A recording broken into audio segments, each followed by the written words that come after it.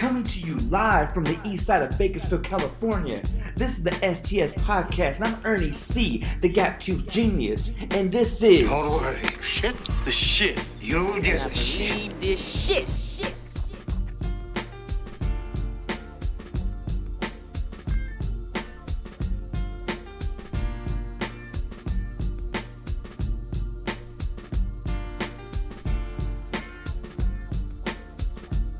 Welcome to the 8th episode of the Shooting the Shit Podcast. My name is Ernie C. This is my podcast, the STS Podcast. Returning listeners, thank you for coming back. Thank you for enjoying the show. New listeners, welcome to the show. Make sure you guys follow the STS Podcast 661 on Instagram and Twitter. There will be links to Apple Podcast, Anchor, SoundCloud, Spotify. They're all on the social media, y'all. Make sure you guys follow that, okay? Thank you for you guys tuning in a week 7, episode 7, titled The Raffle. And again, I'm not afraid to say when I fail. The raffle didn't go as planned. I haven't got 10 people yet. If I don't get 10 people entering this raffle, I will not do the raffle. I tried. This is the beauty of not being afraid to fail. We can throw shit on the wall, and sometimes it doesn't stick. So we're going to extend that out. If we get there, we're going to have the raffle. If not, hey, it wasn't meant to be. No hard feelings. I'm not mad about it. Failed experiment. That's the beauty of this life. That's the beauty of the grind. So again, if you guys want to get more info on the raffle, listen to episode 7. But here we're on episode 8. This is titled The Shark, y'all. And we're going to have a great guest today. Pablo the Shark Rubio. Pro boxer, 10-0, 3 knockouts. We're going to talk about that in a little bit. It's 3 o'clock in the morning. It's Friday morning. So we're going to get this done. I want to get this done for y'all. This podcast means a lot to me. This episode is probably the biggest one to date. So just let's give a week 7 recap, y'all. Oh, I'm sorry. Let's give a weekly recap. I had a great gig with the Richmonds. Congratulations to the Richmonds, Alyssa and Luke. I appreciate you guys selecting me and trusting me with your memorable moment, your big day. Hope you guys have years and years of forever love. Really appreciate you guys. It was smooth. I thought we really knocked out the park from the ceremony to the dance to the cleanup. Everybody had a great time. I love seeing the clients happy. I love seeing families get together. Everybody was on that dance floor. Everybody showed me love after. It was really great. It's been a hell of a spring break. I know I'm a little bit older to celebrate it, but hey, I'm still in college. I'm going to celebrate that shit, man. It's been great. We've been going to LA. I want to talk about that. What we talk about we have on the menu today. We're going to talk about, we got Magic retired out of nowhere. We're going to talk about that. Nipsey's funeral. Nipsey Hussle had his funeral this past week. Epic, legendary, monumental, West Coast. Definitely showed some love to Nipsey this week, y'all. Something I'll never forget. Something that I think we all sat down and watched that for a second. Tiger Woods came back, made the comeback complete. He's on his way to history. He's chasing Jack. He won the Masters this week, so it's always good to talk about that. I had a lift disaster this week, so we're going to talk about that. My LA lift disaster. Man, you guys are laughing at me today. Today we had a good time in LA, y'all. But before we get into all that, again, if you guys need an STS shirt, they are only $20. They are still available, y'all. So make sure you guys do that. Make sure you guys hit me up. And we're going to talk about not being afraid to fail. But first, let the DOC tell you what you need to do. Now do me a favor. Lend me an ear. Alright, y'all. This is the Lend Me Your Ear segment. We're here to converse lightly with no specific topic or objective in mind. And that was the first time I said that without looking at the damn definition. So we'll hop into it, y'all. This has been a weird week for Laker fans. Magic Johnson, our president of operations, abruptly resigned, quit, however you want to say it. According to him, he didn't even tell Jenny Buss. I don't know what's going on, man. I think from the outside looking in, this wasn't Magic's gig. This wasn't something he really signed. This wasn't what he was comfortable doing. I think he thought it was going to be a little bit more greener on this side of the grass. Turned out this season isn't what he thought it would be. I think he had to make some tough decisions that he wasn't comfortable. Took him out of his element a little bit. If you've seen the press conference, or man, it was an off the fly press conference he had right before the season finale. He was saying, he couldn't text players regarding their accomplishments that he was proud of. He couldn't be that mentor. He couldn't be Magic Johnson that we know and love. And I want to be honest with you. I think, my guy Rue hashtagged it all year. I hashtagged it all year in Magic We Trust.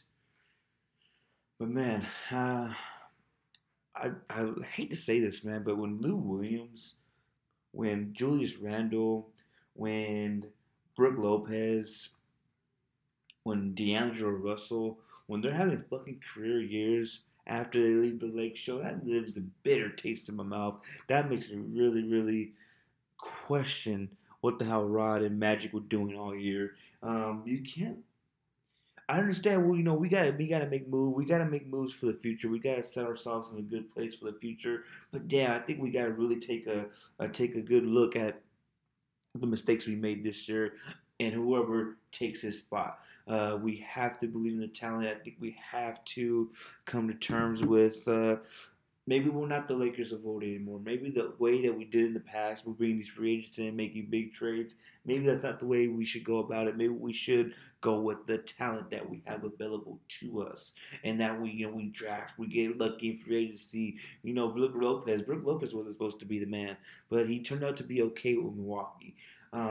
D'Angelo, I think, man, you guys remember those losing seasons? D'Angelo's results of those losing seasons, and man, he had sparks. He had some points with his Laker life. He looked like a stud. He looked like a star. And I guess we all remember Magic saying he needed a leader, and man, it was really, you could tell he was emotional. I was really sad. If you're a Laker fan, you love Magic. You love what he's done since 1980. You love, how much of a figure he's been. He's been a symbol of perseverance, of courage, of having heart, of taking that step and being standing up for something, being the poster child for his illness, being a poster child of just because I have an illness that people, you can't write my life off. I'm still going to do great things. So to see that leave us in just the fashion that he did leave, it was crazy. Luke got fired or mutually agreed to terms to, be dismissed from the Lakers. Next day got a job with the Sacramento Kings. And honestly, I'm going to root for Luke. I'm going to root for every ex-Laker. So it's a weird time in Lakerland. I don't know who's going to take over this squad. I can't really tell you who's going to be the head coach. We're talking Monty Williams. We're talking Tyronn Lue. We have Mark Jackson in the conversation. I'm sure Brian Shaw is going to get an interview. So I think it's going to probably be Monty Williams, y'all. I know Monty. I don't know him, but what I see from Monty, he has a strong character. He has a strong mind. I don't know if you guys remember when his wife got killed in that car accident. Just to be able to have the strength to go up to, at her funeral and say that you have to forgive and be a man and take, just have love in your heart and just learn how to forgive. That showed me that he has a strong character, he has a strong personality. You gotta be a strong man to be able to do something like that when something that dramatic of a loss happens in your life. I've always been a fan of Monty ever since. I always respect the fuck out of Monty. Mark Jackson's the name that comes to mind that I would really love to see on the sideline for us. Even Jason Kidd. I love seeing players transition over to a head coaching role. Who knows what's going to happen? It looks like we're going to have a new president also. So let's see what happens. Supposedly the rumor mill is it's someone who has a team in the playoffs. And I don't know if you're going to watch the playoffs, man, but it's looking, the playoffs are exciting right now. OKC and Portland are having a wonderful series. Clippers and the Warriors are having a wonderful series. It's really, really rare that I root for the Los Angeles Clippers, but damn, you gotta give credit where credit's due. They're overachieving. They're overcoming. They have some trades. They shipped off Harris, So it's really exciting time in the NBA. But Laker fans, man, another year not making the playoffs. I know we had some injuries, we had some controversy. Let's just see how it goes. I know Jeannie Buss is probably in the hot seat, but it's her team, so she's not gonna go anywhere, y'all. Let's be honest. I'm really excited to see what happens next year. We're gonna have a good draft pick, I think. We're gonna probably get a free agent too. Hopefully we get a good coach and a good president. Hopefully I'm thinking we hire the president first and then we get the coach. Of course you want the man in charge bringing in his staff. So I really want to see what happens with that. Another thing I want to discuss with y'all, man, is sad, but legendary sight, man. Nipsey Hussle had his funeral this week. Shut down LA. Wild. I don't know if I've seen anything like that. Sold out Staples. I think the last person dead was Mike for a funeral was Michael Jackson. Uh, his whole caravan, man, went throughout 25 miles of LA. I don't know. I know you guys seen it. That was monumental and it really hurt my heart that Nipsey wasn't able to see that. It was just crazy how many people flocked to see him driving that hearse, to drive, his caravan in the hearse driving in. Really made me emotional. I'm not lying, man. It gave me a lump in my throat was when he finally passed the marathon. When his when his party passed the marathon, that hurt, man. That really put it in reality that Nipsey's gone and just seeing his family talk and his brother and his wife and his kids. That was really it was surreal, man. And again, hip hop experienced one of its biggest losses. If the man wasn't a legend before, the man's a legend now. He's gonna be remembered forever. He's gonna live through the music. He's gonna live through his fans. He's gonna live through what he did for his community. His community is gonna always remember Nipsey Hussle. Always gonna try to live up to what he preached. Live up to what he said. He was really again. I think you go back to he had his own podcast on episode 6. Nipsey, uh, damn, what a great loss. Sad loss, unnecessary loss. But sometimes it's like Pac and Big. Sometimes these losses happen. It's gonna elevate the game. It's gonna put that message out there in a way that them living unfortunately never could. And sometimes there is some type of in death the message does get out. In death it does kind of gratify. It does it it puts that on a platform that living can't do. When someone passes away, especially these entertainers, it's gonna put their message on a plateau that they never seen when they're alive.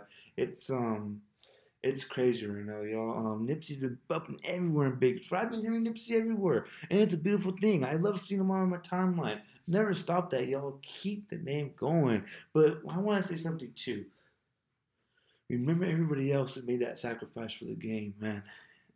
Mossberg, Big L, Freaky Tall, Pimp C, Prodigy, Big L, Pac, Big Pun. So many names, man. Stack Bundles. Remember these names, y'all. Sean Price, the Jacka. There's so many rappers out there, man, who got to let's continue to spread that message and never forget these fallen legends, man. And I know that people hate that we say legends when they're gone, but sometimes it's life after death, man. They become a legend after the death, and we all seen it, and it's unfortunately probably won't be our last loss. But let's hope that we all come together and try to practice what we've been saying. Come together and unite each other as a people. And you know who else united people and fans? It was Tiger Woods, y'all. He won his first Masters since I'm not gonna even guess. I want to say '05, but I'm not 100% sure. Maybe '09. One of those two. I'm sorry. I'm gonna have a fact check, and I'm not the biggest golfing fan, but I do know who Arnold Palmer is. I do know who Jack Nicklaus is. I know who Singh is. I know who Tiger Woods is. Mickelson. You know the legends in golf. It's our household names. To see Tiger overcome that, and the man had a 2-stroke lead going into the last couple holes. That was beautiful. I like to golf. I discovered golf the last 2-3 years of my life. Beautiful sport, man. We were all at Kern River when this Masters was going on, and just social media, just all being supportive and seeing the sports world all come out and speak. And and sometimes we've been coming together in bad times, but we do come together in good times too. So it was really good to see Tiger in his element, being that champion, being on top of the game that he loves, that he's been dominating for so long. I think we all count him out. I've always said Tiger's going to be Tiger, and I wasn't going to be surprised if he makes that comeback. But the last couple of years, knee injuries, back injuries, personal issues, we all kind of doubted Tiger. We didn't know if we'll ever see him on top again, especially with a green jacket. So it was really cool to see Tiger back at the number one spot, back on top of the game, back on every newscast. And not for a bad thing, too. No offense to Tiger Smith for injuries or bullshit. So to see him win, it really brought a lot of people back to golf. And I think when golf is always winning when Tiger is winning. When Tiger's winning jackets, when Tiger's coming in top 3 finishes, when Tiger's excelling, our asses and our eyes are glued on that TV. So Tiger winning, Tiger being in contention, Tiger competing is always a good thing for golf. And no disrespect to any other golfer who's doing their thing, but they just don't have their name, the recognition, or the success that Tiger has.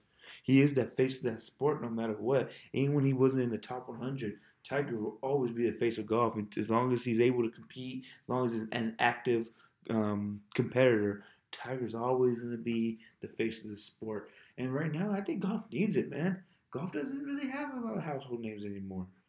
God, I don't even want to butcher these. I want to be freaking hard. I know Garcia's out there, Jordan's out there. There's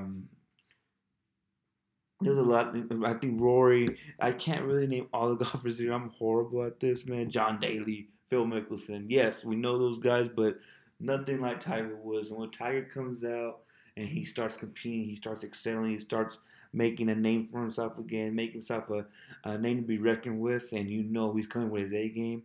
Always good for the game of golf, always good for the fans. So I'm really excited to see maybe he gets that 18. The magic number is 18 in golf. So let's see what happens. I'm really, really intrigued, excited. Go Tiger, we're rooting for you, man. This week, y'all, it's been spring break, man. You guys know I be lifting on the side. I do my lift thing. It's good side money along with the DJ thing. But God, advice to all my Lyft drivers who want to go to LA and they want to, we're going to get some extra money. Don't go during the day, y'all. I try to lift on Tuesday. What's today? This is the 19th, so Tuesday was the 16th. On the 16th of April, my ass tried to go lift. And man, y'all, I got like the biggest fucking anxiety attack I ever had in my life. It was horrible. Horrible. I went down there, I woke up at 7 o'clock, so I'm going to go to LA lift. I lifted for about 3 hours, met some great people, made some cool money, but just the anxiety of that traffic, oh my God.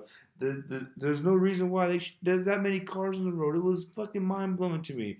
I've been to LA several times. You guys know I love going to boxing events out there and everything, but I don't think I ever had to pick people up and drop them off at a frantic pace, and we're in a hurry. It's go, go, go. And if you make a move, you have to commit to that damn move with traffic. There's no hesitation. You make the move, fucking commit to it.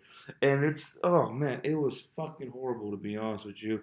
Probably will never do that again. Maybe I'm thinking about if I'm going to lift in LA, I want to do it at night.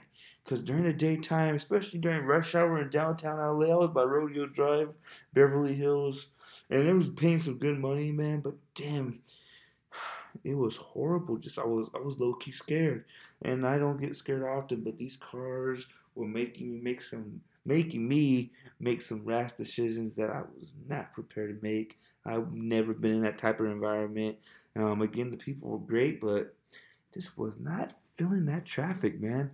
That shit was fucking culture shock to me, honestly. In Bakersfield, I can navigate really well, and I have a manual car, so I've had to really learn how to drive this fucking stick shift car. Damn near expert, because I was stopping and going. I almost got hit 2-3 times, and I think after the third time is when I said, you know what, I'm done. I'm just gonna come back home. So again, if y'all lifting, don't go to LA during the day. Don't even think about rush hours and get you a lot of money. It's not worth it, y'all. Definitely not worth it. Today, man, this is I guess just a week recap, man. Today we went to me and my cousin Frank. He's the co-owner of Cali Marketing and Promotions. Man, we went out to the Be Real or Cypress Hill Walk of Fame ceremony today. That was an awesome experience, man. He's pushing the brand. 1 minute, let me see what that brand's called real fast.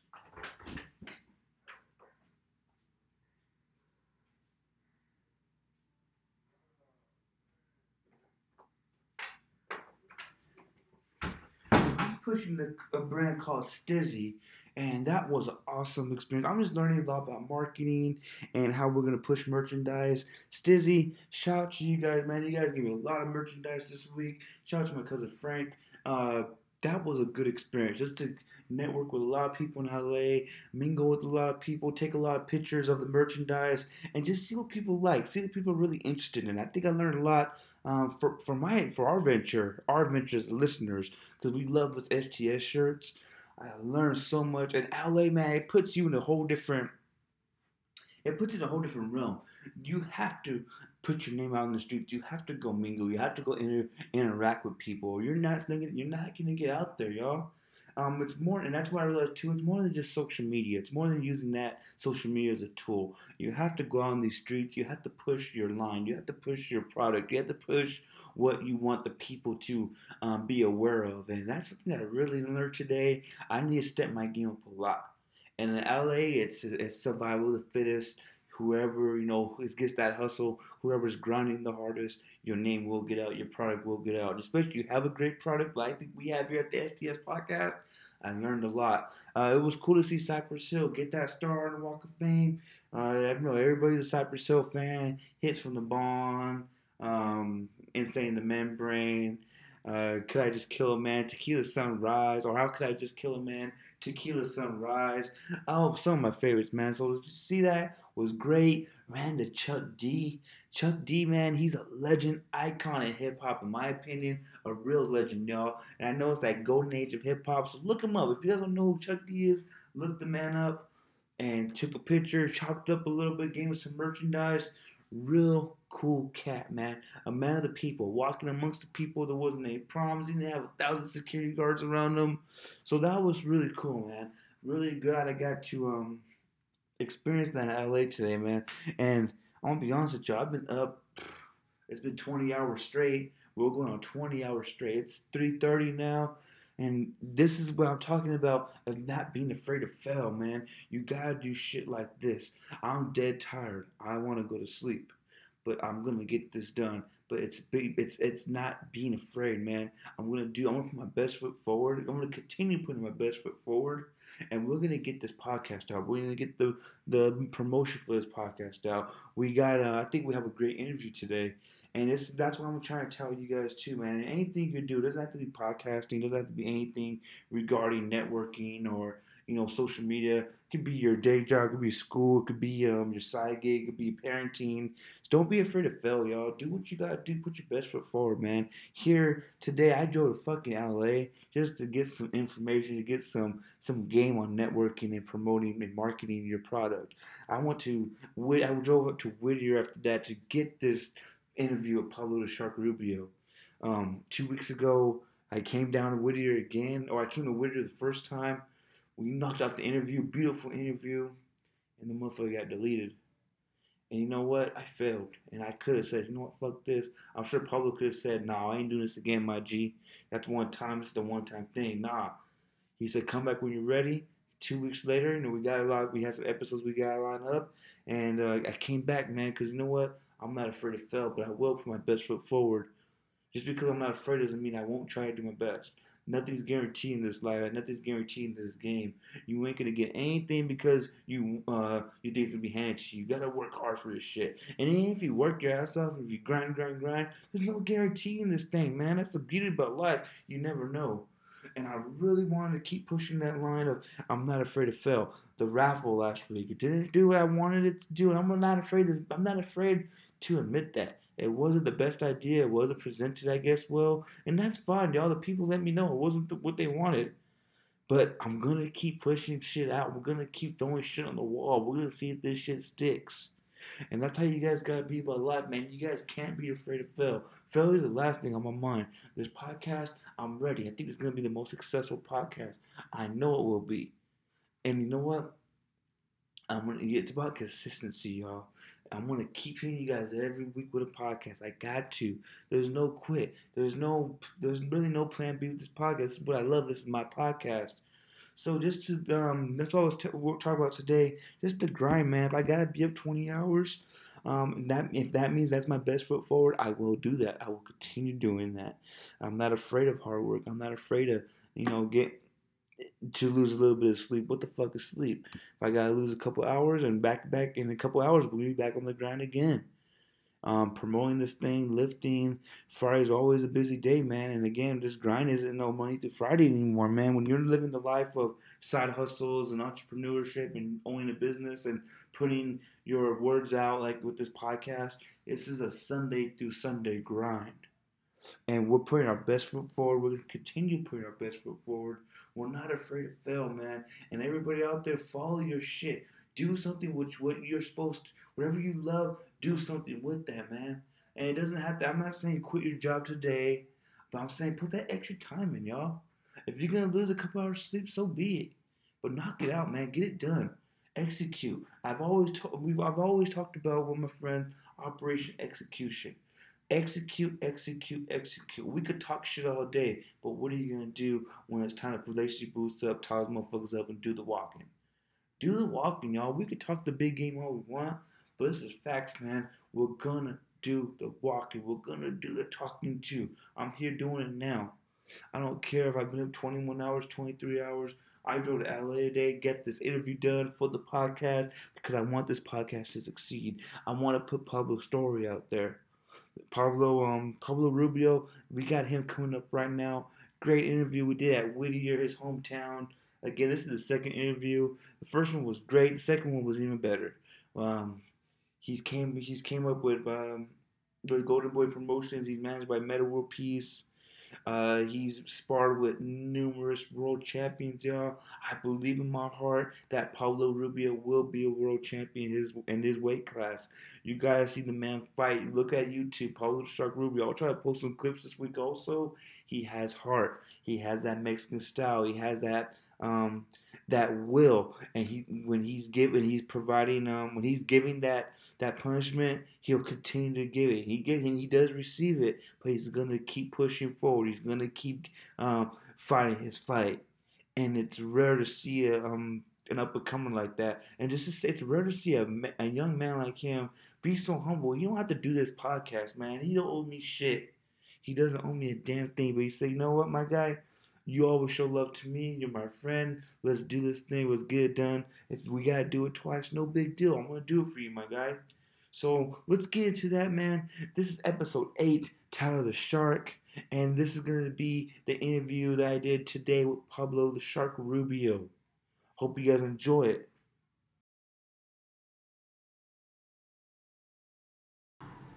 All right, guys, for the STS podcast, I have my guest this week, Pablo the Shark Rubio. What up? How you doing, my guy? I'm doing good, man. How Bro, are you? Good, my guy. I'm over where you're chilling. It's kind of hot out here today, but glad I made the trip, bro. Made the trip. Thank you for doing the podcast, bro. I know we've been talking about this for a long-ass time, bro. Yeah. It's finally happening. This is take 2. We'll talk about the first take in a little bit. But how you feeling, bro? How's the comeback going?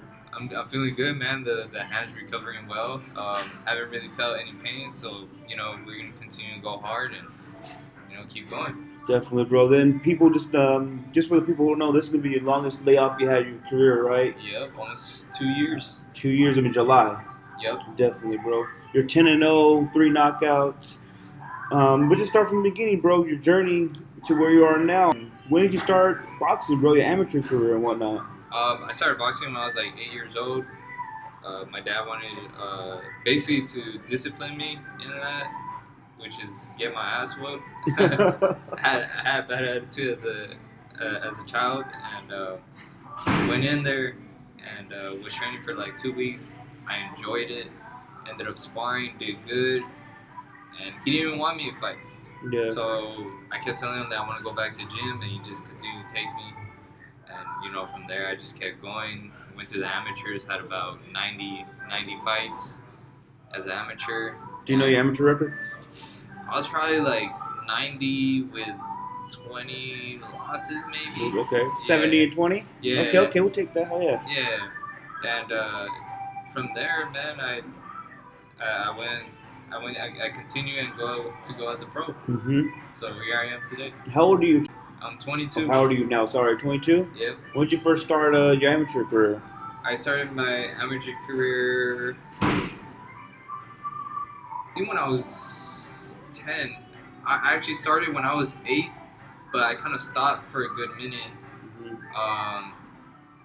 Till when I was like 9, and then by the time I was like 10, came back, and my dad had got sick actually, which was the reason I laid off for a little bit. Okay. And but when we came back, we got right back on it, and started when I was 10. Started fighting, yeah. And when did you turn pro? When I turned pro, I was 18 and a half. Definitely. Okay. Yeah, so after about a year, I think, or 6 months after I graduated from high school, went pro. Why boxing? It's a sport that I fell in love with at a young age, and I kept going with it. I got better at it. It wasn't something that, I'm sure it's never something that someone wants to do in life, but it's something that I fell in love with, and I'm gonna continue to do it, and I think I could achieve the goals that I want in boxing. Definitely. What was your first memories of boxing, bro? Like, who were your favorite boxers? Your favorite, I guess, your favorite moments of boxing that you always remember? Oh shit, that's when I first fell in love with it, or that's when I first said, this is what I want to do. Bro, it's like I never even looked at. It was crazy because my dad had an amateur background, but we never talked about it and nothing. He never spoke about boxing until the time he wanted me to get my ass kicked, and he took me to the gym. And it was just from there I just fell in love with boxing, and as I kept going, I used to get beat up by kids that were much more advanced than I was. I used to spar with them, bigger. I was always a smaller kid. Were they older too? Yeah, they were older, bigger, and more advanced. So I used to whip my ass, bro. And I would cry, I would bleed, and I went through it all as a kid. And I remember Panchito Bojado. That was one of the best memories I had, because one time this bigger kid was supposed to work with me, bro. He was beating my ass, pushed me at this one point, and I fell to the ground. I fell down towards the corner where my dad was. My dad just grabbed my leg, grabbed my arm, pulled me out of the ring. And Panchito Bojado saw that, and later he came up to me and just put his arm around my neck and just told me, keep going, and don't let anybody talk you down. Don't let them push you around. You got to keep fighting. Definitely. And he's like, that's how you become better, and continue what you love to do. Definitely. And that was the only thing I took in, and I kept training. So my mentality was like, bro, I'm gonna get this dude back. Definitely, bro. So I always kept training. I always wanted my revenge in the sparring. Did you get it? Always, bro. Always. That's what I'm talking about. I don't care if it's like you beat me up 10 times. As long as I get you back once, yeah, bro, I'm happy. You're good. That's what I'm talking about, my guy. With your pops, bro, how big of an influence did your pop on your career? I know he's your trainer also, right? Yeah. Okay. What's how much of an influence does he have on your career? Does he how's the training? I know there's we have Porter and his pops. There's a lot of father and son I guess tandems in boxing. How does he I guess contribute to what you got going on right now in your professional career? Bro, my dad stuck with me through everything from the past and till now, and we're gonna continue to build together. There's no stopping us. Another thing I don't think a lot of people know, you guys were in the boxing game before you started your pro career, right? Building rings and yeah. Do you want to explain that a little bit, how that turns out or how that works out for you guys? Yeah, so we had a friend named George, and he was doing rings. Kind of forgot for who. I was probably like 14 years old though, and my dad was helping him do it. And then later he kind of stopped doing them, and my dad just continued to do them. And later George gave my dad the rings, and then so we started doing our own shit together. And I would help him. It was just me and him building rings. And then later we had a friend started helping us named Hector, and from there we continued to do it. Started our own company, so we called it Shark Sports. Shark Sports. Yeah, so from then on, our little company, we're just trying to grow it from there, and we're doing pretty well, dude. You guys do rings for a lot of major promotions, or you guys like Golden Boy? I seen a Golden Boy, Top Rank, Boy, PVC. Did you guys do the one for the not the damn it, the Wilder fight? Did you guys do the Wilder fight? Which one? The Wilder and Fury fight? Oh yeah. Yeah, you guys did the we Fury did fight. Okay, yeah. That fight was amazing. Man. That was an amazing fight. We're going to the top, we're going to the top 5 moments like that, but definitely want to get your opinion on the future fights. We have Jacobs and Canelo coming in. We got Amir Khan and Crawford this weekend, so we'll definitely get your opinion on that. But let's go back to your pops being your trainer, man. What's one of the most important things you learned from him as your trainer, in the boxing sense, boxing aspect? One thing, to just be loyal and to continue to work hard and go for what you want. Definitely. And with him, he always pushed me to get what I want. And we never took the easy way out. It was always a hard way. And he showed me to work hard for it. And nothing comes easy. So working hard was one of the things that my dad showed me a lot. How does it feel to be I'd like to say boxing's a war, so when you're in a war and you have your dad in the corner, how does that really motivate you a little bit more, or is he always in your ear in between the rounds in the corner? Almost definitely, man. He's always there. He's always going to be there. And it's crazy because it's just during our fighting moments, it's that's my coach right there, and he's going to tell me what to do. And at the same time, it's my dad, but we gotta put those feelings, those emotions to the side, man. Yeah, I was gonna ask you, is there a separation, business and personal a little bit? Yeah. He pushed you a little bit harder just because he's your son? Yeah. Your diet and your workout regimen and all that good stuff? Pushed you a little bit harder? Yeah, he knows that we're in a dangerous sport, so at the same time, but he knows what we signed up for. Definitely. And, all this time, we gotta put those emotions away, and we gotta get in our fight game. Definitely, bro. And with your style, bro, I feel like you're a warrior, my guy. You really you always throw more than one punch when you're fighting. When you have them when they're hurting, or you see blood, or you have them in a bad spot, you go for the knockout. You hurt them. I guess they say up down. You really try to break them down. Yeah. Where would you say you got that style from? Who influenced that style you have? That I guess they say Mexican style, but just that warrior mentality, bro. Yeah, because a lot of fighters from the amateurs, you get that in and out, little touch here and there, and get out the way. And with me, it was never like that. I was actually just always going forward, and I think I got that from our original coach, the real Shark, Hector Rodriguez. He's the one with all the other fighters that he trained with, or that he trained, was always throwing a million punches, bro. Mm-hmm. Man, that old man was on your ass, just talking shit right next to you, bro, to keep working, and I think that's where I got it from, man. And he's the one that taught me how to throw a lot of punches, keep pushing forward, and he's the one that told my dad, train me. So I mean, that's how it all started between me and my dad. But it was probably from him. From then on, I mean, that style we kept it going. Definitely, bro. And you said the real Shark. So I think we talked about this before. I was under the impression that you see blood and you're going after him. Yeah. That's why I thought of the Shark. But you got the Shark from Hector, correct? Yes. That was, I guess, your first mentor in boxing or first coach in boxing that really motivated you. Yeah, technically it was my first coach. He's the one that taught me in the beginning. But then he was actually my dad's trainer as well as a kid. Okay. And he was a World War II veteran and everything, bro.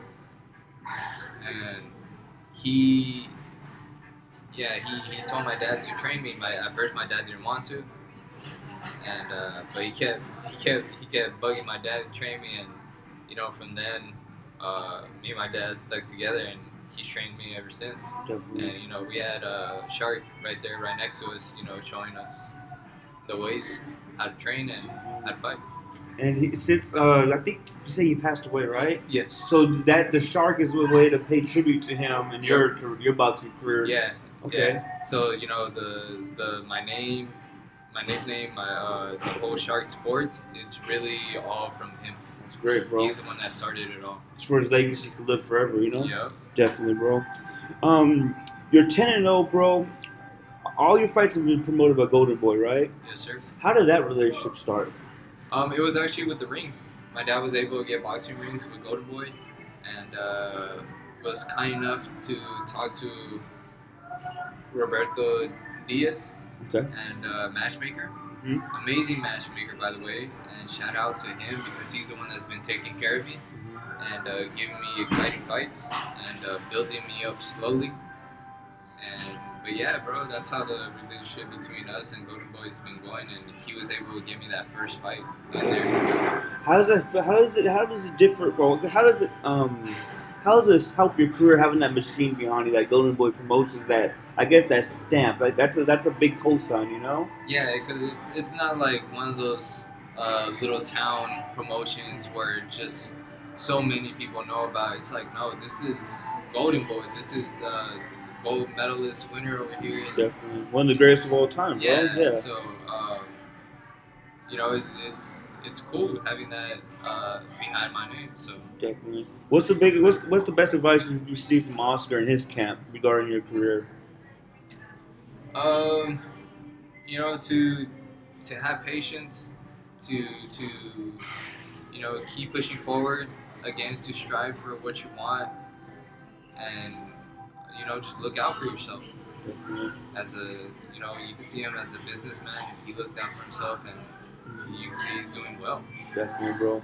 I think that's someone. I think not even Latino boxers. Every boxer kind of wants to follow in his steps. Yeah. Create that legacy, and then after that, create opportunities for others with his I guess with that platform he has. Yeah. So I'm glad you're getting the opportunity to do that, bro. Because I honestly see that you have that ruthlessness. You're gonna be a champion one day. Yeah. And that's another reason why I really appreciate you doing the podcast, bro. Definitely. Yeah, because I think the first time I seen you was at Velasco, and bro, you're fucking warrior, bro. So you always been you're humble as fuck, bro. You are managed also by Meta World Peace. When did that start? Was that all 10 fights, or what? How long has that relationship been going on? That started like my second, third fight, I believe. One of my co-manager, Randy, saw him. He actually came to watch one of the fights, and he told him about us, and he said he enjoyed my fight, and he thought I was a great fighter, and he also said that he wanted to get involved more into the boxing. So we got his number down, and later talked about it, met up, and now co-managed by him. Yes, bro. And how does that help you with your career? Also, was that someone else in your corner rooting for you, just helping you out? Helping you pave the way also? Yeah, man. It's cool to have him. He's basically a basketball legend, bro. Yeah, definitely. He's an icon in LA, bro. Yeah. Everybody loves Ron Artest, my guy. Hell yeah, he's a great humble guy. Great sweet humble guy, man. You were his only fighter? So far as I know of, yes. Definitely, bro. Yeah. But we're gonna keep building and hope to keep growing. Definitely, bro. Not only from the management, but from everything. Definitely. And before we get to, I guess, who you spar with, let's talk about your latest layoff. You've been out for almost 2 years now. What was going on with your hand? I'm sorry. At first it was saying it was a bruised bone. Then I went to another hand specialist called Kessler Family and Wellness. So shout out to them. Shout out to them. They work out with a lot of UFC fighters, MMA, boxing, and so far it's been working. But it's with them when they started telling me it could have been a slight hairline fracture or a small dislocation. And but they were working my hand down, and it's starting to feel a lot better than what it was before. So shout out to them, man. And in the beginning, bro, I think the last time we talked was when you first had your hand injury. Yeah. How much does that affect you, bro, mentally? Since you have been you're 22 now, so you're 20 when this happened. 2 years is a long time for a boxer to be out the ring. Yeah. So how has that affected you mentally, bro? Is that something, the comeback in your career, is that something that's really going to help you out in the future? You overcoming adversity, Yeah, I mean, I believe so, because I feel like now I'm mentally stronger going through this, because midway through, it was kind of like, damn, dude, am I really going to be able to fight again? Is my hand going to keep hurting? Will I be able to fight the same, punch the same? It was a lot to think about, but I kept going. Like I said, this is what I love doing, and I got really good at it. And I'm gonna keep going. So it was kind of, I had to break through that to keep going, man. But yeah, it did hurt me a little emotionally and mentally. Definitely. And but I kept telling myself that I gotta keep going. I gotta keep doing it. I didn't do this for so many years, and I'm just gonna stop. Definitely. There's other fighters that had probably even much worse injuries than I ever had, and kept fighting. And so it did put me down midway, but I knew I could come back stronger. So here I am today, training my ass off, and I actually feel a lot stronger, a lot better than what I was before. So when I returned, I hope to make a statement. Definitely, and bro. Just get back on my toes where I was. Definitely, bro. The last 2 years also, what have you learned the last 2 years about yourself since you've been out? That I have more patience than what I thought. Yeah, man, because it's a long time, bro. It was a big waiting game. Yeah. It's a big waiting game, and to have hope as well, bro. And I didn't give up on myself. I didn't just say fuck it. You know what? I'm just gonna get a job. It's I kept it going. I kept my condition going. And, found out that I was mentally stronger than what I thought. Definitely, bro. Was there a point where you wanted to just, I don't know, were you starting to think, okay, if this is in the plan B, I guess you could say? Yeah. Was there a plan B planned a lineup on this one, or is this something that you didn't even think about? You knew you were going to come back? Well, my parents always pushed me to go to school, so I was always going to continue to go to school. It was just going to be harder to find something else I also love doing other than boxing, because boxing was just my main thing. Definitely. And it was going to be tough finding that, but I mean, if I had to, I was going to find a way. Definitely, bro. And with the comeback now, bro, how's your hand feeling? Have you ever hit 100%? Are you taking it slow? How's been the road recovery on that? Yeah, in the beginning I was taking it slow when they said it was okay to start punching, and little by little, I knew I couldn't punch hard from the start because I would just feel the pain again. Mm-hmm. But it wasn't how I would feel it before, where it just felt like it was just gonna mess up again. It was just a little pain from just not hitting from a while. Mm-hmm. And it was a slow recovery. We kept just pushing it little by little. After we just felt better and better every time we went to go see the Kessler for the therapy, and it was cool after that. Now I'm hitting pretty hard, and I'm just ready to go back in there, man. Do you feel like you have any ring rust? I feel like I'm not, for the amount I've been sparring. I think I'm cool. Just go back in there and just throw hands again, bro. Definitely, bro. I think we talked about this too last time. Just overcoming adversity, bro. I think that's something we all gotta. That's what we show what we're made of, Yeah. So I think I always told you, I've been rooting for you. I know you've been out, but I knew you'd come back, bro. Yeah. And I honestly can't wait. I know your fans can't wait. What's the goal for 2019? Besides getting back in the ring, is there somebody you want to box? Is there something you want to prove to yourself? What's the goal for 2019? My main goal right now, other than that, like, the biggest goal is to come back in there. But yeah, other than that, is after the first fight, it's just to just get back where I was, to get back in the boxing scene and my goal is to just start taking on guys that are in a better level than me. But I gotta show myself that I'm actually in a better level. But it's to, just keep fighting and prove everybody wrong. What weight class you fighting your next fight? So I was fighting at 122. I'm moving up to 26. But if I still feel good to go back down to 22, I'll go back down to 22. Definitely, bro. And with sparring, bro, can you name a few of the? I know you sparred with some world class boxers, bro. Can you name a few of those? Yep. Let's see. I sparred with Chocolatito. Was it Leo Santa Cruz? And shout out to Leo Santa Cruz because he's the one that, even before I went pro, he gave me the chance to spar with him, and that was amazing. And I was with him for like 2 years too. Definitely. And it's been a while with him. So shout out to Leo Santa Cruz. We were at Abner Mades, Carl Frampton.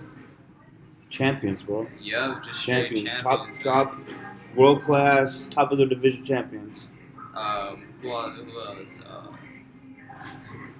was it Alejandro Gonzalez? Rest in peace to him, man. Oh, you fought with him also? You sparred with him also? Spar with him too, okay. man.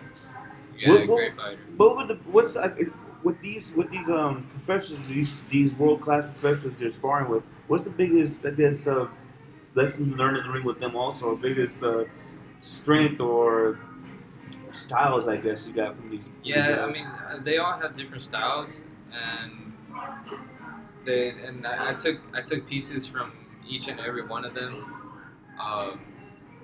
Leo was probably the biggest I took from because I was with him for a while, but we also had about the same body length, length in arms, the way we fought, and then also the weight class. We're basically in the same weight class. He moved up already to 126. Definitely. But yeah, I learned a lot from him and using my reach from him because that's what he's really good at. Mm-hmm. And from everybody else, it's like little things I took from, but entering the pros, bro, I learned to be like really alert because man, everybody in there it's gonna try to hurt you real bad. They're trying to win, bro. Of course, Yeah. That's just how they feed their family and whatnot. Yeah, so you got to be on your toes 100% at all times, man. Definitely, bro. Another thing I want to talk about, just with the layoff, bro. What were you doing during layoff? Besides, I know it was recovery and you were going through it. Just so you were down a little bit, but what were you doing that's different? Were you able to eat the way you wanted to those 2 years? Yeah, I'm not gonna lie. Like, I was munching, bro. And I seen that I got big a little bit, not crazy. I probably looked the same shit, but to me, I felt pretty big. I went up to like 145. That's what I was just walking around at. By that time, I knew like, damn, I gotta. Like, I've been running here and there, going to the gym, just shadow boxing, but it gets a little bit boring when you can't really hit. Yeah, bro. And so that's why it was kind of like the going to the gym was just not as much as you really wanted to. Mm-hmm. So yeah, I would just move around a little bit, but I was still gaining weight because how much I was eating. And I seen that I had to take it more serious because, man, I was just getting big, bro. Yeah, bro. Everything was jiggling from all the way around, so I was like, nah, I gotta start losing some, and now I feel good, man. I feel great. Were you able to go out a little bit more and just hang out with friends and family a little bit more now that you had that time off to finally, I guess, more personal life, Yeah, it was, man. It was things that I didn't have to worry about, like you said, like my weight. I didn't have to worry about being at the gym or just something like that, or running. It was just kind of like, if I did it, I did it. But yeah, I was just, those 2 years, I was basically enjoying life. When you got clear, bro, how did it feel to be back in the gym the first day? Bro, first day I was smiling all day, man. Being able to know that I could hit again. Yeah. And bro, the smile didn't wipe off for shit, bro. Definitely, bro. I'm Yeah. sure it's still on. Yeah. I can tell you when you got in the car today, you just got. Did you spar today? Or was it yesterday? Yesterday. Bro, I can see the smiles there. You got that you got the it factor, bro. You know this. You've been patiently waiting for this moment, bro. Yeah. So what's the next move for you, my guy? Well, like I said, just finally get back in there, and after we have a little tune-up fight to finally take on guys that everybody else, other prospects that everybody else sees that's good. Definitely. You know, I'm here to start winning and not only proving to everybody else, but proving to myself that I can do it. How many times do you plan on fighting? I guess from here till the 20. What's the ideal amount of times fighting in a year? In a year, probably like 4 or 5 fights is cool. I guess the rest of the year that I have, if I could try to get 3 to 4. That'll be ideal for you. You be okay with that? That'll be nice. I feel like It's really active, bro. Yeah, that's like about every month and a half, 2 months. Mm-hmm. If I could stay active for the rest of the year, I'll be happy because I've been out for so long, and if I come out with no scratches, no bruises, no cuts, then I'm all in. I'm back. I want to be back in there. Besides your hand, what's the worst injury you had in your boxing career? Probably my sixth. My sixth fight.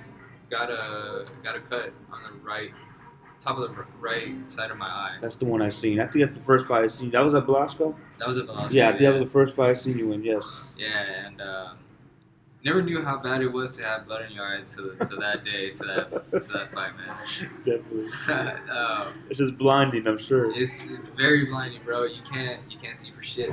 I found that out, and even if you wipe it, you can't see anything, bro. And it was crazy, but our cut man Rudy Hernandez did a good job and cleared that out. So it was just that end of that round. I believe it was the first round actually. I got the cut in. Mm-hmm. Fought the rest 5 rounds, and it was a good fight. That make you a little more motivated, a little more like, yeah, let's do this shit now. We out here. Yeah, now we got blood going. Yeah, I was gonna fight either way, man. Because the boxing fan loves that, bro. Boxing fans love to see blood. Like we want blood, bro. Honestly. Yeah, that's a whole entertainment part, man. Definitely, bro. Definitely. But speaking of entertainment, do you consider yourself a crowd pleasing fighter? Like, is that what you want to give the fans every time you go out there? Is a hell of a fight, something they can be like, oh fuck, this kid Paulo Shark Rubio, he held it down tonight. Yeah, for sure. I hope to be, a people's champion, someone that pleases the crowd all the time. Somebody that when they say I'm gonna fight, be like, damn, like we gotta go watch it. Definitely, I do want to be that fighter. But I'm also gonna be a smart fighter. I'm not gonna be one that goes in there and tries to put up a fight just to entertain people. But I'm hurting myself. Yeah, bro. I'm not that type of fighter either. I'm gonna go in there. I want to be smart, and I want to give an entertaining fight, but in a smart way. Like a chess match, honestly. Yep. With your fans, bro, how much support have you been getting the last 2 years? Also, since your return's been anticipated, how much have your fans feel that motivation to get back in the ring and perform for them again? Oh, just like you, man. Everybody I see, I still go to the fights. When my dad does the rings, I'll go to the gym. Everybody's asking when I'm gonna be back, and the only thing I tell them, dude, is soon. Yeah. And, are you tired of saying that, bro? I am. I think I've been asking you for the last year and a half too. I'm super tired of saying that because it's. I think about it myself too. Like, damn, when am I gonna be back? Yeah, bro. But thank you to everybody that's been rocking with me, even though I've been gone for a while. We'll be back soon, though. Definitely, bro. And it's crazy with boxing, bro. I don't know if it's just boxing, but 2 years something a lot. But the fans never forget the great fighters, bro. We never forget the ones who said, "Oh fuck, you held it down today." We're always gonna root for that. So I think that's what we're waiting for. We know you're still young, my guy. With your age now, you're 22. Do you feel faster, stronger, more smarter? Your IQ in boxing is a little bit higher now these last 2 years. You'll be able to sit back and just watch the competition, watch who's out there. I kind of think so in a way. I felt like I just put a lot of thought into myself. I started watching more fights. Um, I was able to practice some stuff now on my own in the gym since I have the time to do that now. And the fact that I was able to hit again, bro, I went straight to work, and I feel like not that I'm older, that I'm stronger, faster, but the fact that I made myself to be like that because I wanted to come back much stronger, much better, and that to show everybody that I ain't playing games when I come back. Definitely, bro. Definitely. We have just a couple. I got a couple more questions. Just do you have who's your top five? Your top five boxers of all time, or currently, whatever list you want to give me. Let's see. Terrence Crawford for sure, bro. Animal. Yup. Yeah, Terrence Crawford. You got Canelo. Lomachenko. Diofamo. Okay. And let me see for a fifth one. I'm gonna go with Leo Santa Cruz, man. I was gonna say you probably gonna end with Leo. Yeah. With the fight this weekend, bro, we have Khan and Crawford. Who do you have this weekend? Bro, I'm rocking with Crawford. These are knocking him out. I think so. Bro, give him midway. You put I think you put $40 on Khan. You won $800. I don't think he's an underdog all the way. I don't mind betting for Khan just in case, but bro, I'm going for Crawford for sure, man. But is he the definition of a perfect fighter? You think? I don't know, man. He's a top dog right now, though, bro. Definitely. And I enjoy fighting him. Real smart guy, real powerful in there. Definitely. He's powerful at both ends. Yup. Definitely. So we'll see how he can handle that. Khan. We'll see how Khan can handle that. I think Khan, man, if he could stick to a game plan, but then again, what kind of game plan you come up with someone who doesn't make a lot of mistakes? Yeah. It's kind of like Crawford and Spence would be the fight I want to see, I think. Yeah. Who would you have in that fight? Well, that's a tough one. They're both damn near perfect, bro. It's like Yeah, bro. they have to make a mistake for you to take advantage of their mistake, but they don't ever make one. Yeah. And they're both southpaws. I mean, I love Spence too, but I think I would still go for Crawford. Crawford? Yeah. I hope that fight gets made, bro. Jacobs and Canelo, who do you have in that one? I think it's gonna be a great fight. Jacobs did very well against Triple G, but I think Canelo can still outsmart Jacobs just by a little bit more reach. I think he's a little more powerful than Jacobs too, bro. Yeah, I think he'll be able to sit on his punches better, and you can tell and you can see that Canelo has improved in his defense. He's getting better every fight. So with his counters and his defense, I think he's just gonna outsmart Jacobs by a little bit. But again, Jacobs is not, a push around fighter. He's not, bro. He's that guy. That man is smart too. He's been through a lot. He's been through wars. Yeah, definitely. And I think it's gonna be a great fight either way. Definitely, bro. With the politics of boxing, bro, is that something you pay attention to, or is that something you just let your manager, your promoter worry about? Like, you ever think about that? My thing to worry about is to fight in there, bro. And yeah, if anything, that's up to somebody else to look at. Definitely, bro. And what you're in boxing, it's a dangerous sport. Is that something that comes to the territory too? Because some guys have, I forgot his name, bro. A few of these boxers have been permanently injured. They had life-threatening injuries. That's something you think about too, bro. Or is that something that just comes to the territory? Yeah, I don't think about it. This is what we love to do, and I'm gonna continue to do it. And I'm gonna continue to succeed in what I wanted to succeed. And once that's done, if I could get out of the sport early and start my own business or something, and just invest my money in a good way where I could just get out of the boxing from fighting. Definitely. If anything, I'll stay in the sport business-wise. But other than that, if I could get out of fighting early, I will do that. Because you don't want to be punched out too long. I want Punch drunk and Yeah. dude. I want to be able, if I ever have grandkids or I want to be able to remember who they are. Definitely, bro. Not see them once and then forget. Do you ever feel like, are you I know a lot of athletes, they don't know when to quit or they don't know when it's the time when it's time to go. Yeah. So something you ever feel like, man, I hope I know when it's time to go. Yeah, I can understand because they have so much love for the sport. It's hard to say goodbye. Yeah. But like I said, hopefully, if everything goes right and I get to where I want to get in boxing, then I'll get out of it early and succeed without getting punched anymore. Punch drunk and all that good stuff. Yeah. Bro.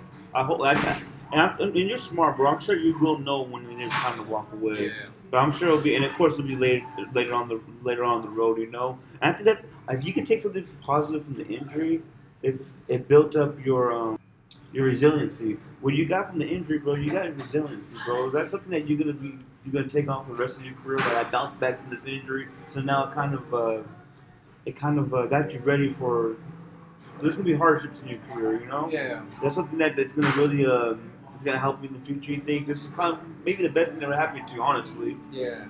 I think so. If I could wait 2 years for this, I'm sure other injuries, hopefully, that I don't get anymore. But if anything, if it takes less than that, than the 2 years I went through, then I feel like anything's possible, and I'll come back stronger every time. If you can overcome this, you can overcome anything. Yeah. I don't think a lot of people really understand, bro. This how much I think that messes with your emotions and mental. Just not being able to do what you love to do, Yeah, when you really want to, and when something's actually telling you can't. Yeah. That's a hard part. And it's your body telling you can't do it. Yeah. Even though I'm sure your mind. Yeah, everything else is like you could do it, but the feeling that you get when you try, it's like you can't. Definitely, bro. So we're thinking maybe, hopefully, by the end of the summer, you get your first fight back. Almost definitely. First bout back. Yeah. Hopefully at the maybe Velasco or somewhere. Well, you're telling me somewhere else near here, right? Yeah, hopefully around LA, Los Angeles area, maybe around Whittier, California. Who knows? How's it feel to fight for your hometown?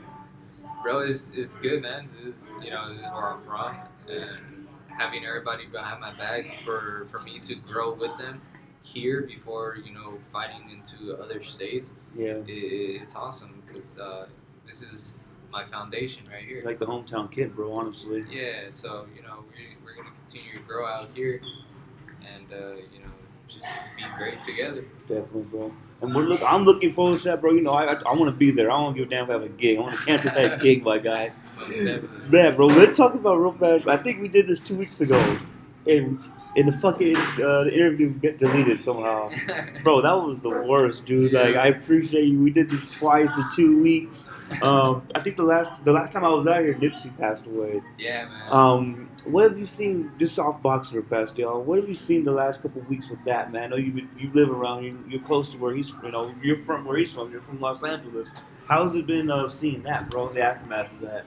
Bro, it's crazy because from hosts to all the news channels, and you usually see it for a couple of days and it goes away. But no, this dude kept coming up every day, man, every day. You can see the impact that he had on many lives. Yeah. In the city, and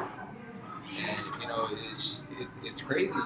It's crazy and it's sad, and a lot of people mourn for him.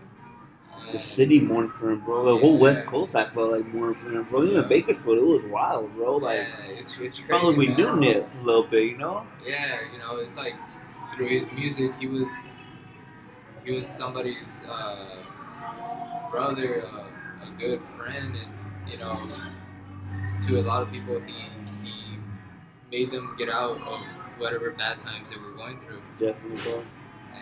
And he created a lot of opportunities for people too, you know what I mean? Yeah, man, like That's he was crazy. He wasn't the type to be all flashy and everything, man. He uses money to invest, to help people out, to get it out of the hood, bro. man. Definitely. And that's the crazy part, how the hood took him. Yeah, that's what's in his own spot where his heart was at. Yup. That's what's crazy, his bro. own spot that that wasn't right, but it is what it is. And that day, that was, I think when we did the interview the first time, I told you, yo, bro, I think Nipsey just got shot. Yeah. And man. like, when he passed away, that was crazy, bro. I think, honestly, man, it was meant to be, honestly. I think that day we knocked the podcast out, but I think I would have had to delay because I think Nipsey deserved his own podcast. Yeah. You know, you deserve your own podcast, bro. Yeah. Like, and I had no problem delaying my podcast. I think the last 2 weeks I've been kind of slacking a little bit, just like wanted to get you on, bro. I've been telling you, I'm gonna get you. I'm not putting anybody else but you on. Yeah. So I appreciate you taking the time again, bro. We had Most to, definitely. and it wasn't no 20-minute conversation either. Yeah. You know, and the ride isn't no 30-minute ride either. I think I told you to drive 12 miles took Like 45 minutes. That is wild, bro. I'm not used to that, dude. So what you were talking about giving back. Is that something you want to do also in your career once it furthers along? And I guess we just when the money gets there and the not the fame but the recognition, the fan base grows, and I know you have a family. Is that something you want to do? Like not just like Nipsey, but is that something give back to the community, give back to your family, give back to the ones who've been there supporting you since day one? Oh, most definitely. That's my main priority, man. And to me, it's like once I get the money, it's like cool, spend it on yourself, but I got more important things to take care of, and that's my parents. Make sure my sisters are good. My grandma helped us so much. Make sure she's good. The people that's been behind me this whole time on the side, I'm taking care of them. My day ones. Definitely. And the community, man. If I'm able to help, a homeless person get somewhere, it only makes me feel better. Definitely, bro. It doesn't matter how much money I spend on some type of material, or if I can help someone, that's gonna mean much more than how much money I have spent. You've always been humble, bro. Honestly, you've never really been, because you don't have to do podcasts like mine. You don't have to do any of this shit. You've always been like, yeah, I'll do it, my guy. Whatever I can do to help you out, and that's why I appreciate about you the most, bro. Like you don't have that fame, but you don't let this boxing thing and just they get to you, and you're still you. Yeah. Is that something that you got from your family? You've always remain humble, just remember where you came from. Yeah, that, and growing as a fighter, other people gave me opportunities, so that's the only way that I could get back. And helping a friend grow, it's that's a start for them, just like someone gave me the start for me. So, and I'm sure like the last 2 years, this shit could be gone in one day. Yeah, definitely. Yep, definitely, bro. Definitely. But I'm glad you came on, bro. I know we talked about this for almost 2 years now. We knocked it out the first time. The shit got raised. I'm blaming Apple all the way. But it was cool, bro. I think we did well again, bro. For sure, man. I'm looking forward to your next fight, Pablo. Maybe Golden Boy, or how's that going on for the next fight? Yeah, we hope for Golden Boy. If not, maybe a little sideshow or something like that, just to get started. But hope to work with Golden Boy. Definitely, bro. And we'll make sure every time you fight, bro, we're promoting the hell out of you on all Instagram, definitely. all the Twitters, my guy. We appreciate you, bro. We're gonna put some promo videos on this. And hopefully after your first fight, you come back, we can get you back on, bro. We'll talk about your experience and how it felt. Yeah. And we'll get that first dub out the way. And hope we'll continue this, my guy. I really appreciate you, bro. Yeah, thank you, man. All right, Pablo the Shark Rubio, y'all. Thank you. On the STS podcast. We're out.